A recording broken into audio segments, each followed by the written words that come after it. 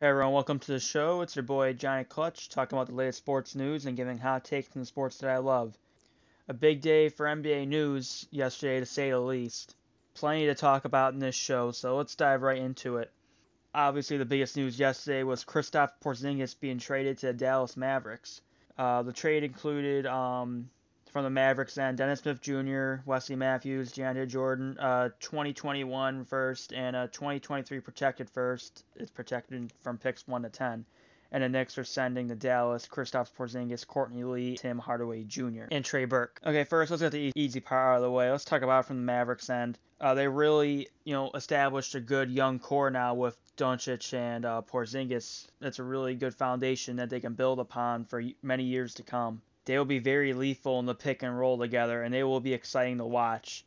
It'll be interesting to see what pieces they can build around those two. The biggest question here for Dallas is obviously Porzingis' health. He's still on the shelf with his torn ACL, but if he comes back healthy, this is a very good get for them. And Mark Cuban's probably ecstatic right now, thinking that he's getting the next Dirk all over again. Another thing that is a risk from the trade is if Porzingis will sign long term with the Mavericks, but apparently the Mavericks feel pretty confident that he will.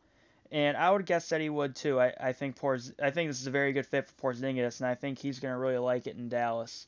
And honestly, I'm speaking as a Knicks fan saying this. I thought Porzingis made a great career move for himself. This situation is obviously a much better fit for him, and he'll have more of a chance to win right away. Now let's get on to the Knicks end of it. To me, this trade is only worth it if they can land top free agents in this upcoming free agent class, and that's taking a big chance in my opinion. I would like to know, when was the last time a big time free agent signed with the Knicks? And it's not like the Knicks haven't had a lot of cap space before, especially in recent memory. I remember just a few years back when Phil Jackson was creating cap space, they wanted to get some high level free agents, and they ended up with Derrick Rose, who was past his prime, Courtney Lee, and a washed up Joakim Noah.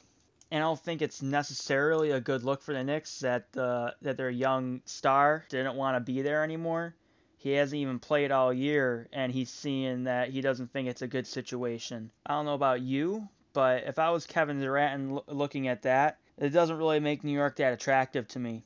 Now, maybe the Knicks know something that I don't, but unless you get Durant and another star like Kyrie Irving, Klay Thompson, DeMarcus Cousins, you name it, this trade really isn't worth it in my opinion. Now, they did get Dennis Smith Jr., who I think is a nice young point guard that has a lot of potential. I feel Wesley Matthews and Daniel Jordan are probably buyout candidates, or they might try to flip those guys. I don't really know what their role is going to be. I don't see them staying past this year. They're expiring contracts. And then they got the unprotected first round pick in 2021 and the protected one from 1 to 10. So if you really look at it, Matthews and Jordan probably won't last after this year. So basically, the Knicks got Dennis Smith Jr. and 2 first round picks for Porzingis, obviously. Tim Hardaway. Tim Hardaway had a bad contract. I'm not really concerned about that. I know they've been trying to part with that for the past few weeks. And Courtney Lee, who they've been trying to part with all season, as he's making about $12 million a year. I mean, clearing cap space is all fine and everything, but you got to spend that money on somebody, and you got to spend it on the right people. And you already have teams that already have 2 max slots. I know Brooklyn has a lot of money. The Clippers have a lot of money. The Lakers are looking for someone to pair with LeBron. There are only so many free agents out there. They all can't go everywhere. So really, if the Knicks don't get a big name free agent like Durant, I don't know what they're really looking like in the future, to be honest with you. You got rid of your young star in Kristaps Porzingis, so you don't really have a cornerstone anymore. I guess you can still hope for getting lucky in the lottery. Even if they do finish with the last record in the league, which it looks like they will, they still only have 14% chance to get that first pick. So there's going to be still a little bit of luck involved in that. And another thing I'd like to point out, I feel this trade's probably been in the works for weeks now. I feel Porzingis has been on the block for weeks. I just feel that they've kept it under wraps very well. Because I remember I was reading reports, I was getting alerts on my phone all day. It was like about, I want to say 3 o'clock, 3:30, that I was getting reports about Kristaps Porzingis meeting with management and talking about how he was unhappy with the team. Then it was about him sending his trade request in. And all of a sudden, 20 minutes later, the Mavericks are all of a sudden gaining a huge head of steam to get a deal done. Another reason this is a little off for me is that just put yourself in the Knicks GM position. Just say Kristaps Porzingis comes up to you, tells you he's unhappy. Do you turn around like literally the same day and trade him that day and not say, okay, let's just play this out for a week or two or whatever, and or maybe even a couple days. I know the trade deadline's coming close, but maybe you play it out for like a day or two, see if you can work things out with him. But I mean, with the where the reports were coming out, it seemed like, oh, Porzingis just met with him, and Steve Mills literally picked up his phone right away and called Mark Cuban right after Porzingis left out the door. So that part of the story I really don't believe. And think about the history of great players requesting trades, or even just normal players requesting trades. Usually takes weeks, sometimes even months, at least a couple days for him to get traded. Look at the Jimmy Butler situation earlier this year. The Timberwolves wanted to get rid of him in the worst way. It was just about as toxic a situation as it could possibly be. And it took them, I want to say, about a month to finally find a trade for him. So that's the part that seems a little fishy to me. This has probably been in the works for weeks. It's just that no one's really heard about it until now. And about a couple weeks ago, you saw something that was a little bit strange between Porzingis and management. Porzingis was really pushing the play this season for the Knicks, and the Knicks were kind of telling him, no, we don't want you to play, but Porzingis was like, I think I can be healthy by the end of the season. They were kind of having miscommunication with all of that. Another thing that possibly could have led to Porzingis' trade request is that, other than the non-winning culture that was mentioned in the reports, is how he's been dangled around in trade rumors. I mean, we can go back to a couple years ago where he was, where Phil Jackson, who was president of basketball operations at the time for the Knicks, was ready to trade Kristaps Porzingis to the Boston Celtics. And even just recently, a couple days ago, where there were talks that Kristaps Porzingis could be dealt to the New Orleans Pelicans for Anthony Davis. And I believe a deal like that would have gone through if the Pelicans would have got confirmation that Porzingis would sign long-term with them. So in the end, for all this with the Knicks, they basically traded a young star because they think they have a chance at free agents. I mean, I don't know. I'm not in the building for them. Maybe they've had secret meetings with Durant that are against NBA rules. I'm not sure. I just feel they're taking a giant leap of faith here. And Dallas, I just feel with this trade, they're not going to beat the Warriors with this trade. Obviously, they're not going to contend with this trade right away. But when the Warriors' reign ends, when players leave, whatnot, when they get old, they possibly could be in the running to take over the West or be one of the teams to take over. I'll put them right up there with Denver in terms of teams. I would say 3 years down the line that they would be true contenders, depending on the pieces they get around Porzingis and Doncic. It'll be very interesting to see how this trade plays out for both teams. Anthony Davis really had been the big story in the NBA for the past couple of days, and this really stole the show.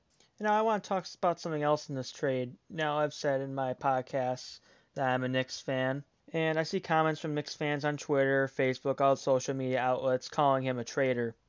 And there are two reasons why I disagree with that. One reason, the Knicks have been very inept ever since Porzingis has arrived to New York. They have been through 4 head coaches throughout his tenure here, and they haven't even came close to sniffing the playoffs in any of his seasons. And is some of that on him? Yes. All the players on those rosters deserve blame for that. I also think there's a chance he saw what Anthony Davis is going through in New Orleans. Anthony Davis has spent 7 years with the Pelicans, and maybe Porzingis felt he didn't want to wait that long to make a move like this. He probably figured he'd wasted enough time in New York. He didn't want to have more years of his career wasted. And I really can't blame him for that. He wanted to make a better move for his career. Another thing is that these Knicks fans that are mad that he's gone are the same ones that booed him relentlessly on draft day. And they mostly did that just because they didn't even know who he was. They never seen him play or anything like that. They just decided, well, let's boo him because we don't know who he is. So let's not forget that. I honestly wish the best for Porzingis in the future. I think he's a great player, and I think he's going to show that with the Dallas Mavericks. He'll have a great opportunity there. And as a Knicks fan, I just hope that we made the right decision and we can move forward. Maybe the Knicks are right with this trade. I am one with an open mind, and I'm willing to give anything a chance.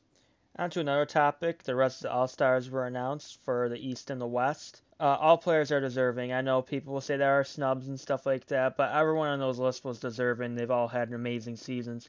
But there's one thing I'd like to see changed about the All-Star roster. The one thing I don't get here is that each team for every game can dress 13 players, but for the All-Star games, there's only 12 players per each conference. And there were some players that didn't get in that I felt deserved to be in those spots. Can make 2 more spots right there, and it's 2 less snubs for you. And I've heard people say they wanted to go up to 15 per conference. I think that's a little bit much. I think that would kind of diminish the accomplishment slightly. But I feel 13 per conference would be good because that's how many players are just per game now. And in my opinion, the biggest snub was D'Angelo Russell. Without him, the Brooklyn Nets would probably not be in the playoffs right now. They currently have the sixth seed in the Eastern Conference, despite the injury early in the season to Karis LeVert and their slow start of 8 wins and 18 losses. They have really turned it around, and D'Angelo Russell is a huge part of that. He might still get in because Victor Oladipo obviously can't play due to his injury. I mean, it's between D'Angelo Russell and Jimmy Butler, and honestly, I don't think it's even close in this one, folks. Here's the stats for you. D'Angelo Russell averages 19.6 points per game, 6.4 assists, and 3.8 rebounds. Butler averages 18.6 points, 3.6 assists, and 5 rebounds per game. So I guess you can say the stats are pretty even. I would give Russell a slight edge because I value assists a lot more than rebounds. But Russell means a lot more to his team's success. The Sixers would still be a great team without Butler. And yes, those are just Butler stats off Philadelphia. I'm not counting his ones off of Minnesota because, again, this is the Eastern Conference All-Stars. And D'Angelo Russell, ever since the month of January started, has been an absolute terror. He's averaging almost 24 points per game on 49% shooting, along with about 7 assists. I'm sorry, but Jimmy Butler has not played at that level this season. D'Angelo Russell definitely deserves to be in his first All-Star game. So lost in all the All-Star selections and all the trade rumors and stuff like that, there were actually games that were played in the NBA last night, believe it or not. And one game really caught my eye, caught a lot of people's eye. It was on national television on TNT. The Sixers got a big road win over the Golden State Warriors, 113 to 104. And I must say, very impressive, especially considering that Joel Embiid and Jimmy Butler really struggled from the field. They shot a combined 11 of 36, and they still beat the Warriors on the road. Now, granted, the Warriors did not have Klay Thompson, but that showed me one thing. If there's any team talent-wise that can possibly come close to matching up with the Warriors, it's the Philadelphia 76ers. They do have 3 bona fide All-Stars, even though I just said Jimmy Butler should not make the All-Star team this year. He is a guy that normally does make All-Star teams. Obviously, Ben Simmons is a young stud, and Joel Embiid is arguably the best center in the game. A couple of nice role complementary pieces too. J.J. Redick's a straight vet and can obviously shoot the hell out of the ball. And I feel Wilson Chandler is very underrated, especially in a game like this. You know, a guy like him can guard many positions, and that's vital in matching up against the Warriors.